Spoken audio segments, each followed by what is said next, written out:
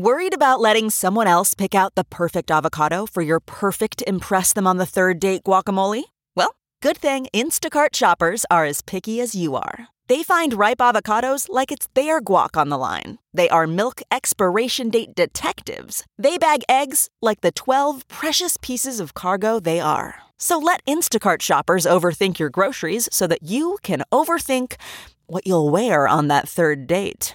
Download the Instacart app today to get free delivery on your first 3 orders, while supplies last. Minimum $10 per order. Additional terms apply.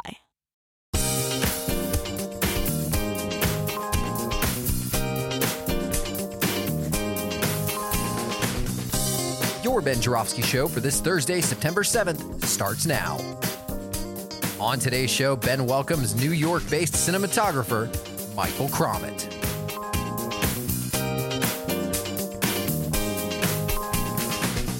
The Ben Joravsky Show is brought to you in part by SEIU Healthcare Illinois, Indiana, the Chicago Federation of Labor, the Chicago Teachers Union, and Chicago Reader.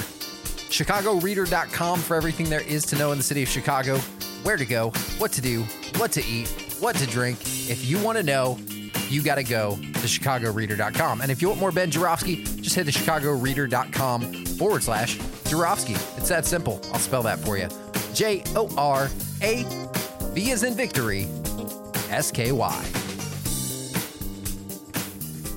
Hello again, everybody. Ben Joravsky here. We're calling this Madigan out Thursday, and here's why. Because the headlines in the newspapers say it all. Michael Joseph Madigan, one of the most powerful politicians in the history of the state of Illinois, is finally out of absolutely everything. He had been the chairman of the Democratic Party in the state of Illinois. He quit. Stepped down from that. He had been a state representative, of course, from a district on the southwest side, which enabled him to be Speaker of the House. First, he stepped down as Speaker. Then he stepped down from his position as state rep. And now he has stepped down. He announced he won't run for re-election as 13th Ward committee person. He's going to turn things over to Marty Quinn, his longtime aide, and the alderman. And man, it's like just a passing. I could go on and on and on about Michael Joseph Madigan and the power that he had and how he did it, how he was able to keep. To him, absolutely everything was about control and having power and maintaining power. And the way he maintained power was to make sure that his caucus members, the Democratic lawmakers in Springfield, got reelected, and then they remained loyal to him. And then once they were in Springfield, absolutely every aspect of life was pretty much controlled by Michael Madigan. You want a pass to go to the bathroom, you got to go to Michael Madigan. I exaggerate, but that's essentially how he ran things. He doled out the aids that people had. He doled out, copy paper. Someone told me a story about how he doled out the copy paper that you needed for your copy machines. Came from his office. Very powerful control he had. And he used that power in many instances to stifle initiatives that lefties or progressives like I wanted, because he thought that was detrimental to his power. It might be used against him. So he was not really a great progressive by any means. But at some point, in his tenure, he stood up for the unions in this state in the battle against Rauner. So I always have some appreciation for him for that. He led the fight against Rauner, but he is by no means a progressive. Talk on and on about Michael Joseph Madigan. We're going to move on and have a conversation about another powerful force in American politics, and that is Donald Trump. With me is Michael Crommett, who is a filmmaker, a documentarian, and a great cameraman. Very fortunate that he's my guest today. It was like a fortuitous series of events that led to his participation in this show. So first of all, Michael, welcome to the show. It's great to have you here. Thanks for having me, Ben. I appreciate it. Yeah, so I'm now going to explain the fortuitous series of events that, no, you know what I'm going to do? I'm going to allow you, Michael, to promote this incredible documentary that you worked on. Let's get that out of the way first, so that folks tune us off. At least they get that message, although there's no reason to tune us off, ladies and gentlemen, when you hear the story Michael has to tell. So get that piece of business out of the way first, and then I'll explain things. Go. Let's get the plugs in. So I am the co-producer and cinematographer on a 3-part series called Unprecedented, which is originally produced for Discovery. It's now available on Discovery Plus and on the Max platform. And essentially, it is a look into the Trump family from about mid-September 2020 to the middle of 2021. It follows them on the campaign trail.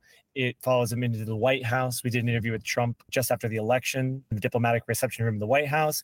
And it follows his events all the way up until January 6th, where I was basically on the front lines of the insurrection that day.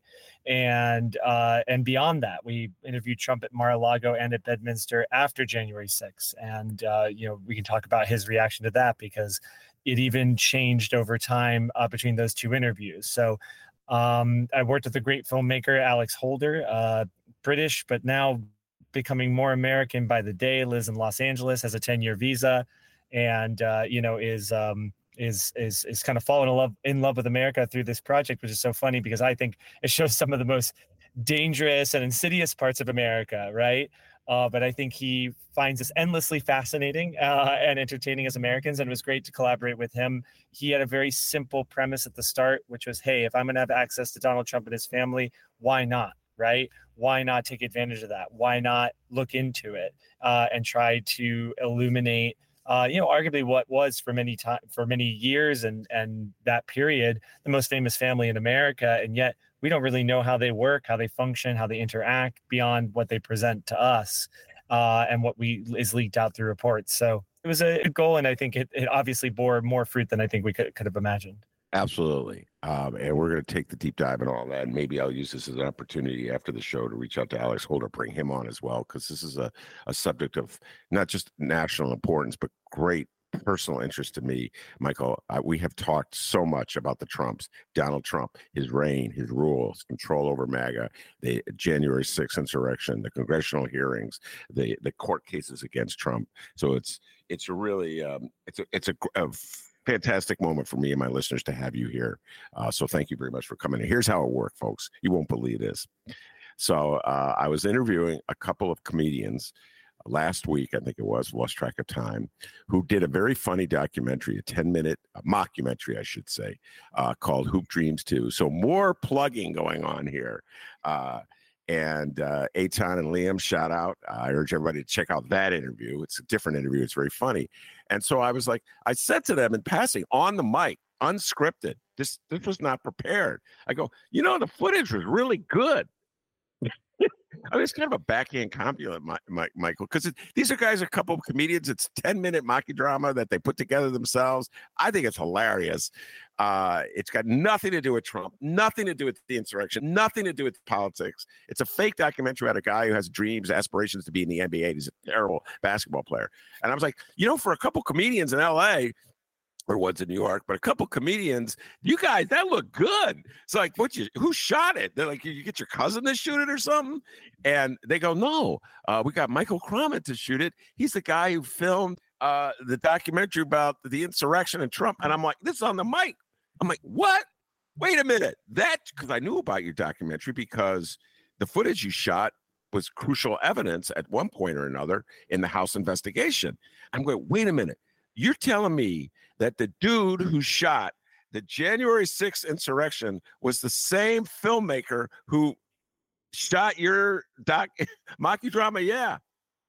So, by the way, great work. It shows you got a lot of range, my man, because that documentary, in my opinion, is hilarious.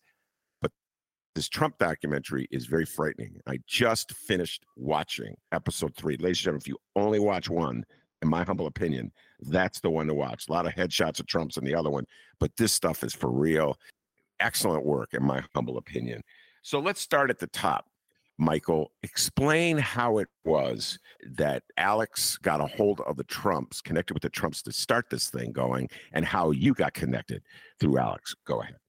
Absolutely. Yeah. So I guess I'll tell Alex's story briefly, and obviously we got Alex on. He can tell you a deeper story, but Alex has been working on a series about the Israeli-Palestinian conflict. finds himself in Israel, and someone says, "Oh, you should talk to Trump's guy in Israel, this guy Jason Greenblatt." And so he goes, "Okay, I'll chat with him." And he doesn't really find anything much to talk about in regards to his series. But at the end of the meeting, Jason turns to him and says, "Oh, hey, how would you like to, make a documentary about the Trump family?" And not being an idiot, Alex said yes. And he jumped on it through a various series of conversations with the family. We sort of slowly shot bit by bit with the various siblings. So with Eric, and then with Jared, and then with Ivanka, and then finally with Don Jr. and Tiffany, and working our way toward the president. And it was sort of, this gradual process. I think Alex did a great job just being genuinely curious. I think his position as being an outsider, being British, not being able to sort of be curious about the American system without appearing to have a side in the American system, really aided him in uncovering more things. And so, yeah, we continually gained more and more trust and access as time went on. And no one thought to ask, who had control of the project or what our motivations were. It was just, okay, yeah, sure, we'll do another interview.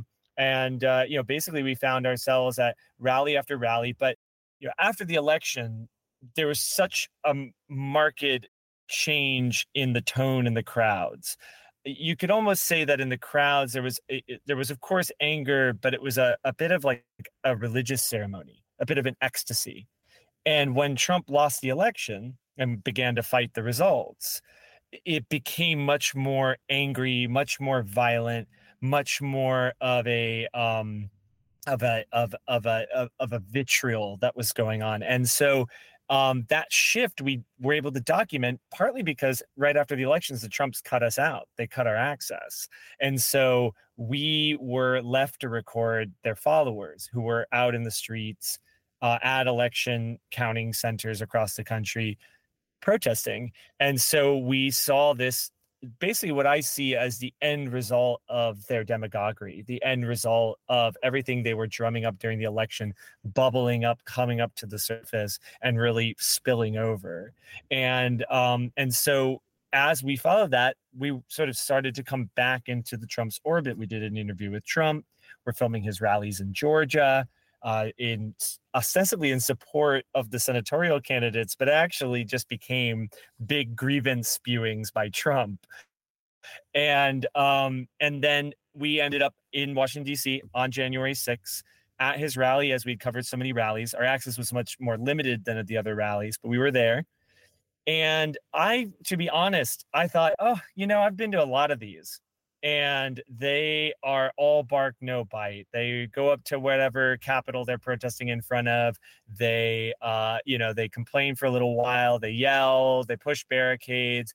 But I did not think they would go so far as they did to breach the Capitol in the way they did. And when I finally left the rally and went to the mall, the thing that indicated to me is I looked down the mall and I see little ants starting to climb up the scaffolding. And I immediately just put the camera at my side and ran full sprint down the mall because I thought I have to be there. And every decision I made that day was based on everything we'd shot prior, because I was seeing one-to-one results of their political rhetoric manifest themselves in January 6th. You could just see it one-to-one. And I also made sure at the time to get a lot of shots that show Trump flags, MAGA hats. Trump's at January 6th, even though he's not physically present. Trump is there. He's there through everyone's support. And it makes me laugh whenever they say, oh, it's Antifa, it's this. It's like, no, I've been to enough Trump events. I'm seeing the same people. These are the same people. And so I think every bit of footage, every time I got closer was in some sort of danger or whatnot. I kept telling myself, but think about what kind of, the case we're mounting, essentially, the evidence we have prior to this, and then the results we're seeing. And so that's sort of, the broad overview of the project and my experience. But, Alex really pulled off a coup there, All right. So I'm going to hold off on Alex's questions because I fully anticipate to bring Alex on. That's a whole other arena that'll get into a lot of the footage shot of the first two parts, a lot of the Trump interviews in the White House, et cetera, and so forth. Let's go back to January 6th, that split-second decision that you had to make. Think about that, ladies and gentlemen. This dude, Michael, is filming what looks like a typical Trump rally, and it turns into an insurrection. And to follow up on your narrative, the telltale sign is when you see those ants crawling up the wall, the Capitol. Well, those are people crawling up the wall. Those are MAGA people. Those are Trump followers. And Trump had just finished giving a speech saying, let's go on to the Capitol. And they went on to the Capitol. So when you say you ran to it, is it just you alone, or do you have like a sound man with you, or anybody else that's with you? Any other filmmakers with you? So Alex went back to the car, not out of any sort of cowardice. It was actually just a practical reason. We had a tripod, a longer lens. So he was running equipment to our car. A sound recordist was with me. But when I made that book toward the Capitol, I lost him. And I did not see him until the hotel that night. And he felt terrible. He's like, I've been doing this for 30 years. I've never lost a cameraman in my life, and he was, and he was a fit guy. He could have kept up, but it was one of those things that I knew that I had to have it. And, luckily I carry extra batteries and whatnot in my, on my body. So I had enough equipment to get me through the day. And, it was lucky it worked out. So you were recording the sound through your camera. Right. Yeah. So the only sound is the microphone that's on my camera. Yeah. All right. So do you have any identification on you that says media, anything to identify you as someone not part of the insurrection? So I had my typical press pass for Trump rallies. It's actually funny to tell a little anecdote.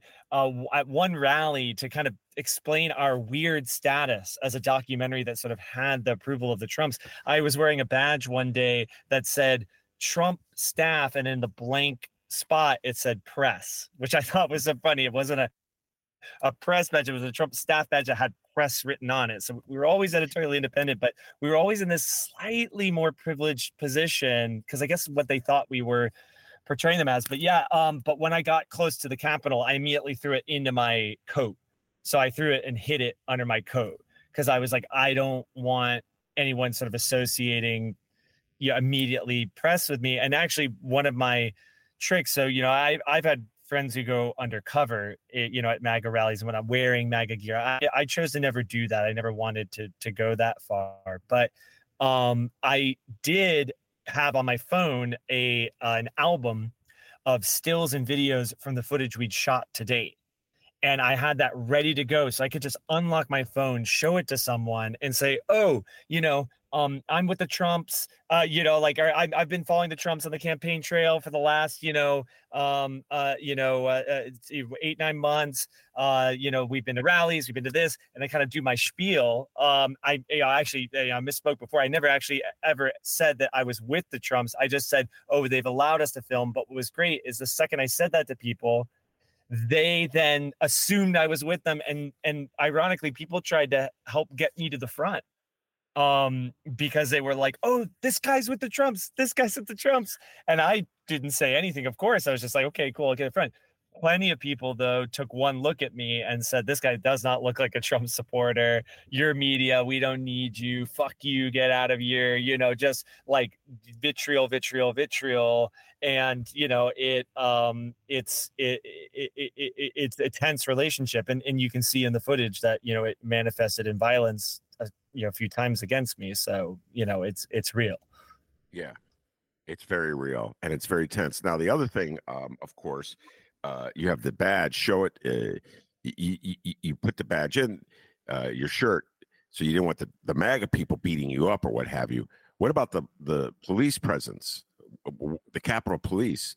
Did you ever have to deal with them as they said you have to leave this area? Did you have to deal with the police? It's funny. I filmed a lot of Black Lives Matter protests over the summer of 2020, and I had far more interaction and negative interaction with the police in those than I did ever on January 6th. Certainly they were throwing, pepper spray, tear gas, And so it's not like it was a picnic in terms of the police presence, but certainly there was just a marked difference between the police handling of the situation on January 6th and any of those Black Lives Matter protests that I went to. So, there were many times that I was kettled and cornered and pushed and batoned in New York when none of that happened on January 6th. And almost at the end, there's a funny moment when it was over, the police had taken control and they were funneling everyone out. And when we were getting to the end, I'm furiously texting Alex, the director, saying, "Hey, you got to come meet me. I got to hand you the footage. I'm 90% sure I'm getting arrested at the end of this line. And I don't want to lose the footage. Come grab it. Come grab it." And he's not in cell service isn't working, whatever. And I get to the end and no one's arrested. No one's being arrested. And I just suddenly it came over me. I go, "Oh, okay. I see what's going on here," but so it's ostensibly, I think that the Trump supporters feel that they have the police on their side. And to the extent that's true is obviously variable, and there's been evidence in both directions. But I thought it was ironic that at one point they were throwing tear gas and pepper spray, and Trump supporters started chanting, "I can't breathe." And I thought the irony of that and the sort of, I just think the ignorance of saying that was just so shocking to me, the co-opting of that phrase in that context.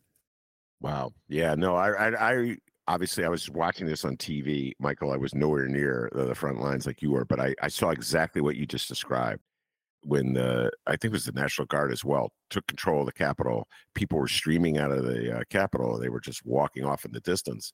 And I've seen footage, the things that they were saying to the cops.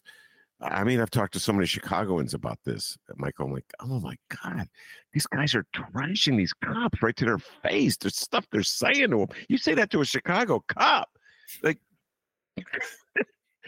you're going to get hit in the head. Worse, and man, they got calling them pussies and all kinds of stuff. And I'm calling them traitors, right? Yeah. I mean, and that's really ironic because they're the ones disrupting the U.S. government, so, arguably they're the traitors. Actually not arguably, they are the traitors. But they see them as traitors to their cause, I guess. All right. So you arrive, you're at the steps of the Capitol. You're in the midst of it all. Describe what happens next in that day for you. Take it away. Yeah. So I'm walking down the mall. I'm seeing people come in. It's funny as a filmmaker too, because you're trying to work out a sequence in your mind, right? You can't just jump to the Capitol. So I'm trying along the way to get people marching, walking, getting different. And it really is this, it's odd. They're Trump supporters and Trump rallies. They're sort of, bizarre circuses of a kind. People dress up in costumes. So there's a guy in a Revolutionary War outfit with a drum, with a snare drum, they're marching through, and then you start to see the gallows that they had erected in front of the Capitol. There's a shot that I saw that a lot of other people have gotten where the noose is visible and the Capitol is in the background. And I never got that shot because when I went to go get that shot, there were a group of people who looked like they were right ready to beat the hell out of me if I went to get that shot. And I was like, all right, let me move on. I also had this idea of I need to figure out a way to get to the front of this and see what's going on at the front of this. And so, a lot of people who were filming and photographing on January 6th, we kind of all know each other, and we talk about it. And we also often say it's kind of a choose your own adventure situation. Did you go left or right at this juncture? Where did you decide to go? So long story short is I kind of chose the west steps of the Capitol as my area to be. And that, ironically, would be the place that Joe Biden would be inaugurated less than 2 weeks later. And so you are along the way seeing, you're seeing people who've defecated in the corners of the scaffolding. You're seeing, I filmed it's in there. I forget his name, but the man who put his feet up on Nancy Pelosi's desk. And it's so funny because there's no cell service, there's no connection to the outside world. You're so in it too.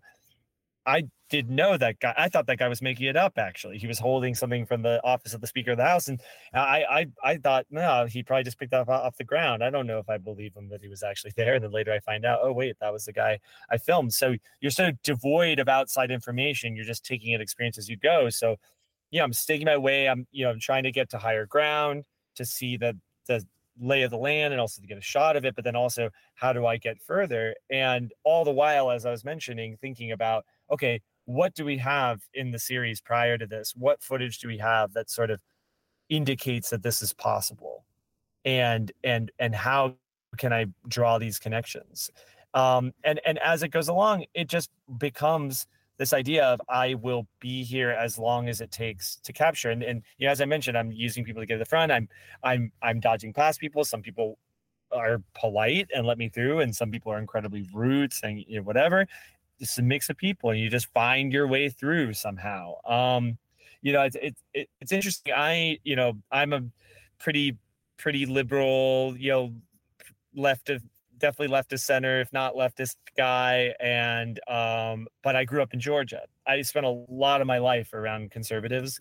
I had somebody when I went to high school. I had somebody who drove a pickup truck every day to school with a giant Confederate flag, mounted on the back of it. So, I sort of have experience sort of working my way through these sort of these groups of people and sort of and trying to, I always hesitate to say how much I see their side of things, but at least I can speak a language that we can at least have some common ground on, and I can get along in some ways. And so I kind of just kept using those skills to just get myself closer and closer and closer. And then it was a siege at that point. It was a siege. They were grabbing any long, sharp object they could, and they were hurling it, or they were, pushing in unison, heave-ho, trying to siege essentially what was the castle of the Capitol. And so, as I'm there, there's plenty of people who, threaten my life if I keep filming that direction or this one. There are people who are saying, fuck you, we don't need you here. Your press, your media, you're the enemy. And as you see in the series, there's people spouting all sorts of QAnon theories of that there's pedophiles inside, and have you filmed the pedophiles yet? And, this kind of talk. And then as the chaos just keeps going on, I get a shot that I still to this day think, if it's why I love documentary. It's like if you art directed and scripted the shot, you'd be like, oh, that's too on the nose. That'll never happen. But I literally had a woman who was crying, who wiping her tears with an American flag. And you're like, oh, wow, if I'd written that, someone would be like, hackneyed trash, what are you doing, and yeah, it's real. It happened. And as I'm filming in that area, all of a sudden I see a group of people, sort of moving toward me, and I realize they're dragging somebody. And it turns out it's this young woman, Roseanne Boyland, who, speaking about growing up in Georgia, grew up 20 minutes away from me in Georgia. And I grew up in Marietta. She grew up in Kennesaw. So it was Roseanne Boyland, and she was blue head to toe. They were attempting to perform CPR on her. And you have a moment of where your level of responsibility starts and stops. And it's good. I've been doing this for over a decade now. So I've worked out these questions ahead of time. I think there is a responsibility to tell the story, and there is a responsibility to fellow human beings and their safety and their health. And so I think you have to balance those two very important considerations. And so I filmed as long as I felt conveyed the gravity of the situation, what happened, how it occurred, so that it would show, as her brother-in-law so aptly said in an interview, that Trump killed the people who loved him the most that day. And I think by documenting that, I think it shows that Trump killed the people who loved him the most that day. what's interesting is that her family is split on this, and this is all on reporting. I haven't spoken to them myself, but my understanding is the family is split on this fact. Some think she died performing a patriotic duty, and others feel that she was essentially killed by Trump. The coroner believes she died of asphyxiation by way of an antidepressant medication she was taking, but I think that that's a classic case of the coroner's report doesn't actually tell the story. I think my footage, other people's footage, the eyewitness testimony, I think, tells that story. And she was killed on January 6th. She was trampled. She was trampled to death. And it's a sad story because she was somebody who had struggled with depression. She'd been getting better. And then the pandemic happened. She went down a QAnon rabbit hole, and it brought her to January 6th. And I think her story is so emblematic of what I feel is the empathy we should have for some people. There are people who we should have very little empathy to no empathy for. I think the ringleaders, the people who manipulate, the Trumps themselves who use it for power, people who are exploiting other people through it. But I think the people who see it as solace, as hope, as comfort, because we as a society have let them down, right? To me, that's a story of we need better mental health care. We need, more readily available counseling. Like, we set ourselves up for people falling into these traps. From that day is that she was killed by the events that took place, and all those events are the direct result of Donald Trump. Powerful stuff. So where were you, trying to picture, where were you exactly when you saw her body being dragged out? So if you're looking at the West Steps, so imagine Biden getting inaugurated, right? Yeah. So, he's on the right, the Chief Justice is on the left, right? And you see the stairs going up.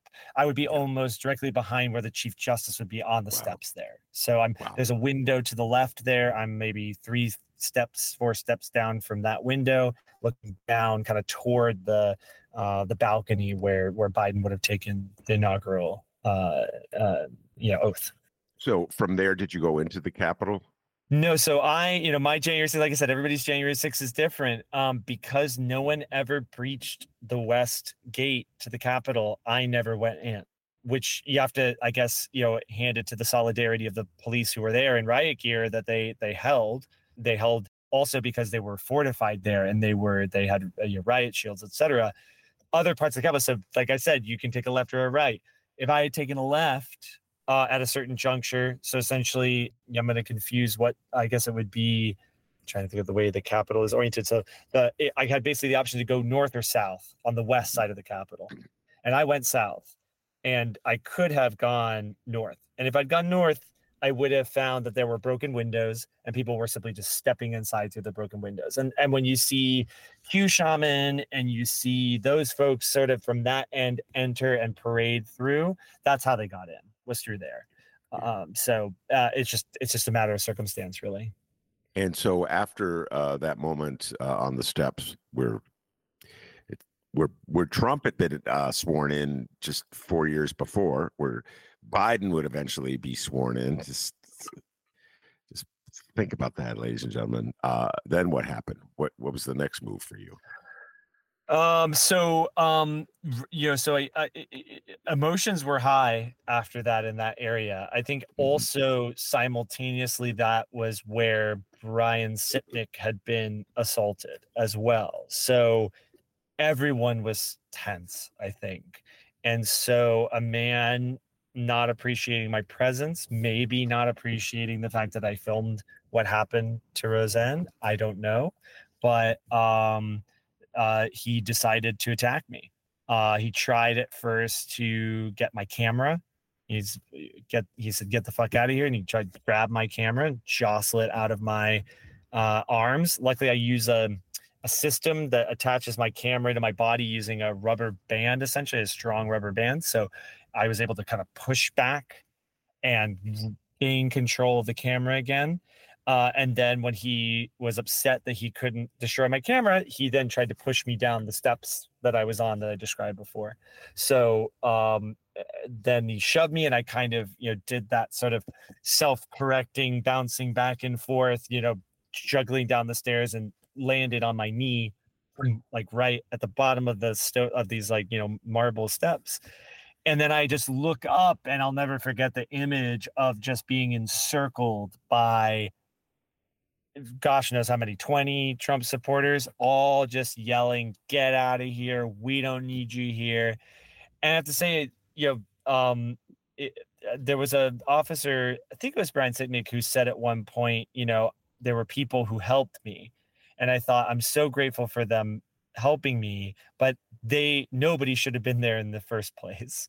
And I felt the same way. So in that moment, two people kind of stepped in and were kind of like, leave him alone. Like, he's just, videoing this, like, just lay off essentially. And people backed away. And I'm grateful to those two people. I don't know where it would have gone from there, but I'm glad they stepped in. And at that point I kept filming until they cleared the place out. So that was probably another, half hour, 45 minutes. And basically it was just around sundown, which as a filmmaker is called magic hour. And it's funny that, kind of the magic happened at that moment to some extent in the sense that the police were able to push everyone back.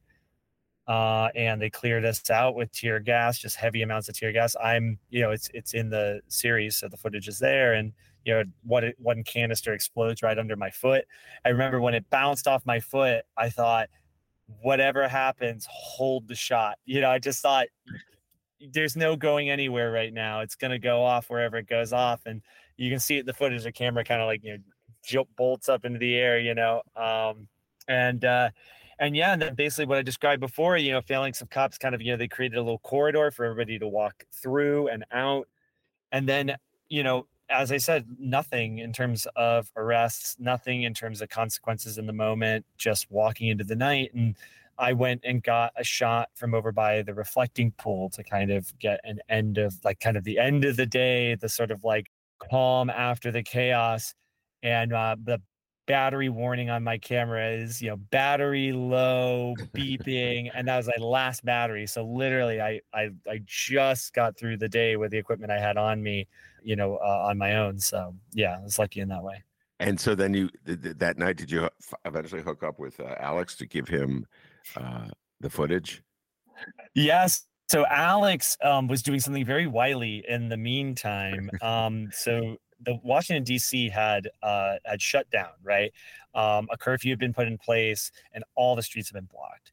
But Alex, and I hope you can talk to him because you'll find that he's just the most charming human you'll meet. And he just found a way to talk to this police officer, that police officer, this. He gets his way all the way up to Constitution Avenue.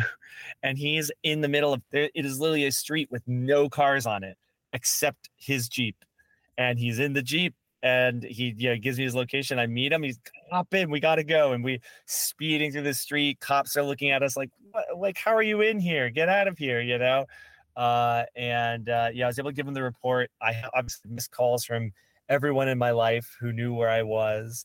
My mother being top of them. And luckily she was the person who called me right when I got in the Jeep. So I made sure to answer that call. And my first words were like, I'm okay, first of all, so. And yeah, that was, we beat off into the night and then regrouped at the hotel. And I had not eaten or gone to the bathroom all day.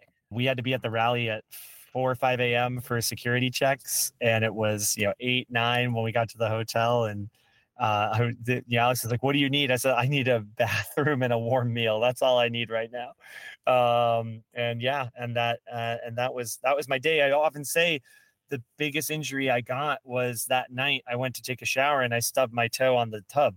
It's funny, like, my knee didn't get all that hurt from falling and no one else really landed a punch. So it's funny. That was my worst injury was the tub at the end of the day.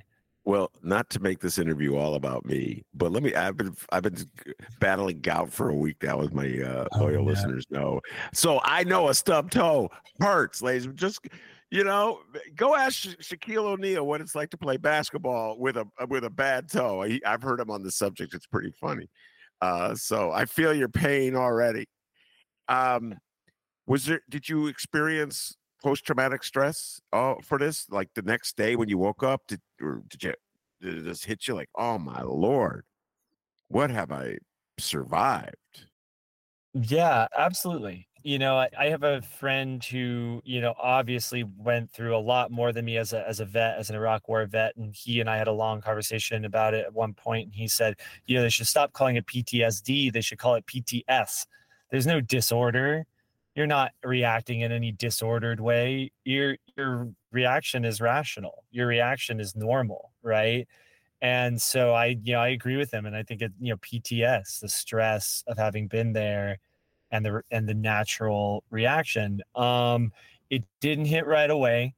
But certainly I saw results all over the place. I've lived in New York for 10 years. I've never been all that fearful walking the street or anything like that. And then, one night I was just walking down the street and somebody's shadow cast on my body because they wanted to walk a little faster than me. And I jumped from their shadow and their person felt so bad. They were like, oh my God, I'm so sorry. And I was like, oh, no. It just never would have happened without January 6th. I definitely always felt hyper vigilant, what's going on, who's behind me. Kind of this idea that like anything bad could happen at any given moment. And so, I definitely saw results from it. I think talking about it, I think working through it, having conversations like this, reliving it, but in a way that sort of puts it in context, gives it meaning. I think it's been really helpful. But yeah, I mean, I talk about it with other people who were there that day, and it's funny. A good friend of mine who I'm actually working on a project with now, who was there for his own project. He said me talking about my feelings that day helped him work through his feelings through all of it, because he had been covering a lot of white supremacists and right-wing rallies. And I think he had been in a bit of denial about his the PTSD or PTS that he was going through. And he said me talking about it helped him think about it a little more. So I think we all have it from that day.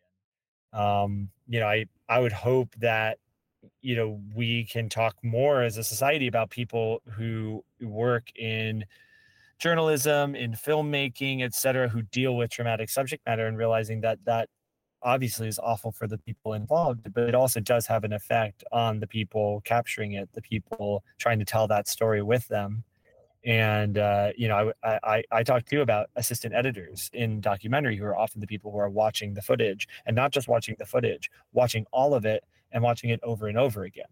So whereas I have the experience of Rosanne Boylan's death, which was in person, but it happened once. I recorded it once. An assistant editor and editor has to watch that again and again and again and again. And it's a slow trickle that weighs on the heart, and I think that's something we could work through as an industry. It's something we can work through as journalists, as storytellers. And it's important to work through, because I think if you haven't resolved that, you can't keep going, and it cuts to the core. Like I said, it cuts to the core of why we do it and what's the goal here, right? If the question is, oh, should I be helping her? But also, like, how could I help her in this moment, right? Somebody seems to know CPR and is trying it, right? Somebody also is suggesting that they drag her to the cops so that they can get medical attention to her. So you have that sort of bystander effect, but it's amplified by the fact that you have this other job to do, which is important.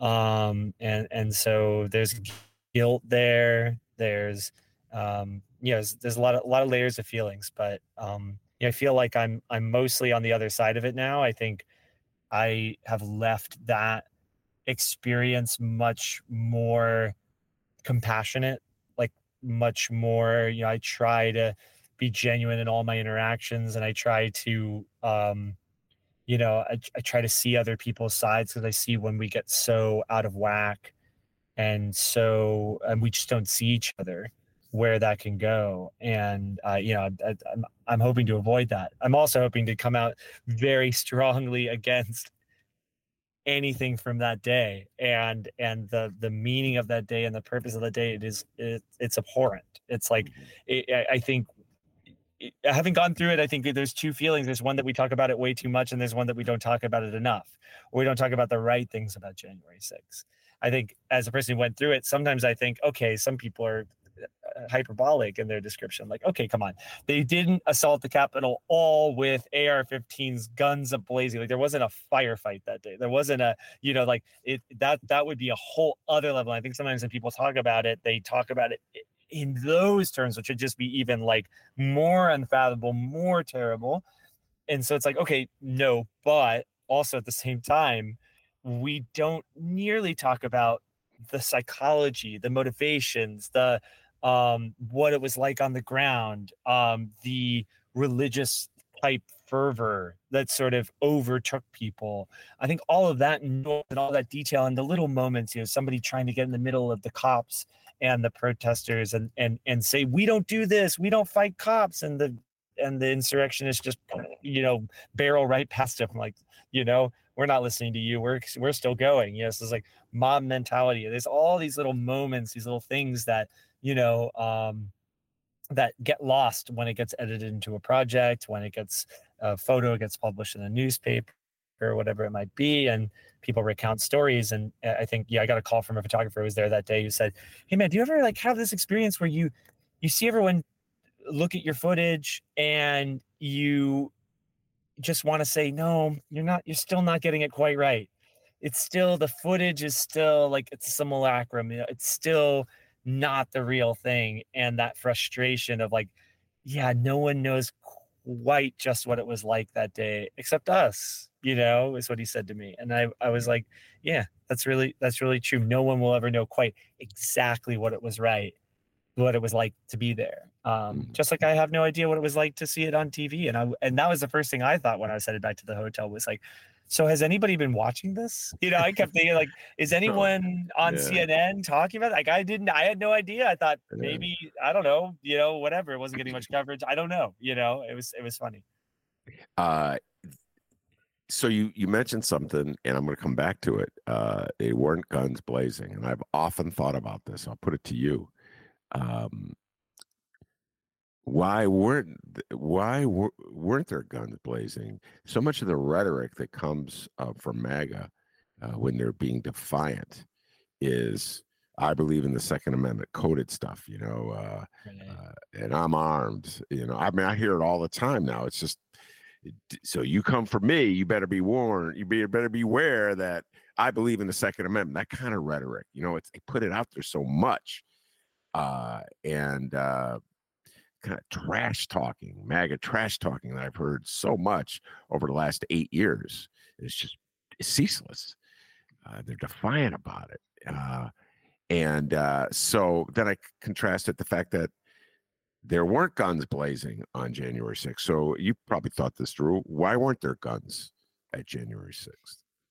Well, there's the short answer, which is DC gun laws, right? So like that's, you gotta count some luck there, right? Because had they been carrying outside of the laws of DC, that would have immediately shut everything down. But I also think what's really important to know, this is one of those things that is both an attempt to highlight the danger of the day and also to talk about the sort of subtleties of the day.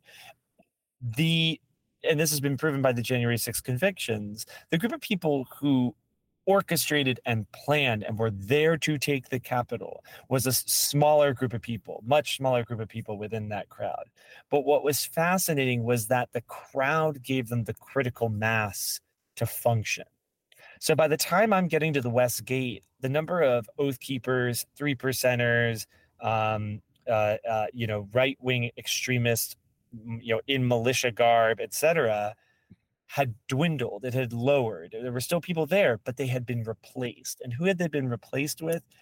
Rank and file Trump supporters who did not come that day planning to invade the Capitol, but deciding to in the moment. And that's what made January 6th so much more dangerous. So when you ask, like, why are there guns a-blazing? Like, the people who would have come in guns a-blazing, knew that it would have been immediately found out. And obviously, we found out that people did have weapons, right? Some people did have weapons, but it was sort of decided, hey, listen, this is all going to fizzle would just come in with guns. So we need to be, smarter about it. But what gave it its force and its power was the critical mass of people who decided to join the day. And that was how I got to the front, was that they were trying to funnel as many people. They were like, any able-bodied person who can get up there, they were like, get up here, get up here, get up here, streaming them to the front so that they could keep attempting their siege. I see. So I think that's why, you don't see it Guns Blazing, because the people would have come in Guns Blazing. It's a tiny number, but they reached critical mass in terms of support. And how close, in your mind, when you think about it, do you think they came to achieving their goals, which would have been to intimidate Mike Pence into declaring Trump the winner? Well, if you listen to Mike Pence now, there was no chance he was going to do it. Of course, we know that there were calls and pleads, and he was convinced of that. Now he's chosen to defend it more full-throatedly. But I think the question is if they killed Mike Pence, if they'd gotten to Mike Pence. I think if they'd gotten to Mike Pence, they would have killed him. I think if they'd gotten to anyone, they would have killed them, or at least severely injured them. That was a group ready to fight. I mean, they're ready to fight me, and I'm not a politician that's deciding this at all. I think the frustration, the anger, the vitriol, the rhetoric, all of that mixed together, they were ready to fight, and I think they would have at least harmed him greatly, if not killed him, if they'd gotten to him. Obviously, their Secret Service, and Ashley Babbitt is an example of when someone got close, they got shot, and that's where the firepower of the Capitol Police, the Secret Service, etc., who was there, you'd think might have mitigated something. But yeah, I think we were there, and I think we were there. That surprise element actually kind of played into it. I think once again, too, if they'd come in with guns, I think it might have been met with just equal force from the military, from the National Guard, and then it's over. But because it was sort of came in surreptitiously, it was a group of people who were in street clothes, who were wearing MAGA garb, etc. And in the aftermath, as we sit here in September, about a year out from the election, the forces of pro-Donald Trump supporters continue to control the Republican Party, and they continue to cheer him on when he says that the election in 2020 was stolen from him, even though we all know it wasn't stolen from him. And they continue to cheer him on when he says the people who stormed the Capitol were heroes, and that he will pardon them, et cetera, and so forth. This is before the American people. This is the decision they have to make. What's your takeaway from all that, Michael, having been at January 6th? So there is no doubt in my mind that there is a group of people who are ride or die for Trump, and that their resolve will not be broken by anything. They are convinced that Trump is the solution to what they see as the fundamental problems of the country. And, I think what was almost as disturbing as the people in tactical gear, as the people who were just so clearly right-wing, were the people who felt exceedingly normal, quote unquote. I talked to a guy who I just think looks like a dad from an 80s comedy, right? Just looks like, he's got 4 kids in a Econoline, like he's just gonna go to, the movies on the weekend with his kids. And yet when he looked up at January 6th, his eyes glazed over. He it's almost like a new personality took over him, and he looked up and he said, "Isn't this the most beautiful thing you've ever seen?" And I'm just like, whoa. So when you talk about that, who's supporting him, it's like that. It's like when I looked at it, it was amazing. We're looking at the same thing. And I look at it, I was like, I don't even know what to say to that. It's the most horrific thing I've ever seen. I'm watching my country die in front of me. I'm seeing the Capitol desecrated, and you look at it as a beautiful thing. So I think when you're going into an election like that, I think that group of voters, when you compare it to the enthusiasm on the left, which is obviously Joe Biden is not that. for any part of the left, right? So I'm not saying that there's some voter who voted for Trump and then voted for Biden, perhaps begrudgingly in 2020, who's then going to suddenly in 2024 decide to vote for Trump again. Like, I don't think that person exists. I just think that person might stay home. And I'll tell you what, the folks at January 6th, or the people who wished they were January, I talked to a lot of people who wished they were January 6th. People later in the Trump universe who said, "Oh my gosh, I can't believe I wasn't there. I missed it." So those people are going to go vote. They're going to vote no matter what. And so I think that I think it's going to be a question of turnout. And I think that the Trump folks will show up no matter what, ride or die. And I think that would be my warning for 2024, is to say, sure, the polls indicate that both Biden and Trump are very unpopular, and that Biden still wins in a head-to-head match. But I think what you have to be worried about is the voter who begrudgingly voted for Biden. There's no begrudging vote for Trump in a lot of ways. People who vote for Trump, they mean it. Yeah.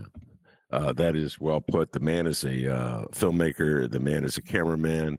But that is about as astute as analysis as I've heard on the upcoming election, Michael. And I got a lot of pundits come on this show, politicians come on this show, political geeks and junkies come on the show. But you're absolutely correct. That's how I see it as well. Dems often go to sleep. Independent voters so removed from it, they may go to sleep. MAGA's not sleeping. Anyway, I will close this interview by thank you for being on, but thank you for that footage, the guts you had. I urge everybody to check out the documentary Unprecedented. It is very powerful stuff. And then to get there, you go through the Trumps. You get to see the Trumps. So you got to watch it all together. I keep saying, well, watch episode 3, because, Michael, I'm like thinking people, maybe they're not committed to watching the whole thing. All right, well, just watch episode. I had Steve James on. He comes on the show all the time, another filmmaker, and City So Real, his documentary about Chicago politics. And I always tell people, if you got to watch one, watch the final episode. So kind of saying the same thing with you, but political junkies out there, you owe it to yourself to watch the whole thing. Michael, before I let you go, you're in town filming right now. You want to say anything at all about your next project that you're working on? Yeah, I'd love to. I'm in Chicago. I'm filming at Whitney M. Young High School because I am doing a project about the American Rocketry Challenge, which is an annual model rocket competition open to middle and high school students. And I'm covering 5 teams from around the country, diverse in terms of geography, rural, urban, et cetera, and trying to show how we can increase STEM education, access to STEM education across the country, and show what's working, what's not working, and show just the power of this program. And it's just fun to watch kids, launch rockets. So, ladies and gentlemen, just think about this. January 6th, American Rocketry Project, and Hoop Dreams 2. And Hoop Dreams 2. Waterfront. Let's not forget. Wait, Hoop Dreams 3D. That's coming. Are you going to work on that one too? I worked on it. I shot it. So it's in the can. Yeah. So they're in the edits. So just hustle Eitan and Liam to hurry up. So so Steve James can see the sequel to the sequel. He saw it. I sent it to him. He saw it. He goes, "It was twisted." That was his analysis. The great Steve James, a legend. A legend. I'm the biggest Steve James fan. I think his documentary is better for him every movie he makes, and he's arguably the most ethical, thoughtful filmmaker. He's pushing the boundaries of what to do with your subjects, how to treat people with compassion. I think he's just a real guiding light in that way. I'm with you 100%. I say that his head is going to get so big, but he's the man. Have you ever seen his Allen Iverson documentary? Oh, yeah. I think he always gets mad at me. That's the best. I think he wants me to say they're all the best. That's his thing. And one more shout out, Steve James, Compassionate Spy, his latest documentary, totally different Steve James flick. A lot of shout outs and plugs I'm doing, but these are people I really believe in. I support. I think they're doing outstanding work. Michael Crommett, Steve James, Eitan and Liam. And so I try to help them any way I can. Michael, thank you very much for taking time to come talk to me. I'm gonna work like hell to get Alex on the show, and I'll bring you back when your rocket show is ready to be seen. All right. Thank you so much, Ben. I really appreciate you having me on. Thank you for letting me share. All right, very good. Also want to give a shout out to producer Chris. He does an outstanding job, as Michael has come to realize. So give yourself a raise, producer Chris. Take it out of petty cash. Peace and love, everybody. And remember, if you want to get caught up on previous Ben Joravsky shows, get Benny J bonus interviews, or anything else, just head to chicagoreader.com. Follow Ben Joravsky on Instagram @BennyJShow, and like and subscribe to The Ben Joravsky Show on your favorite streaming and podcasting platforms.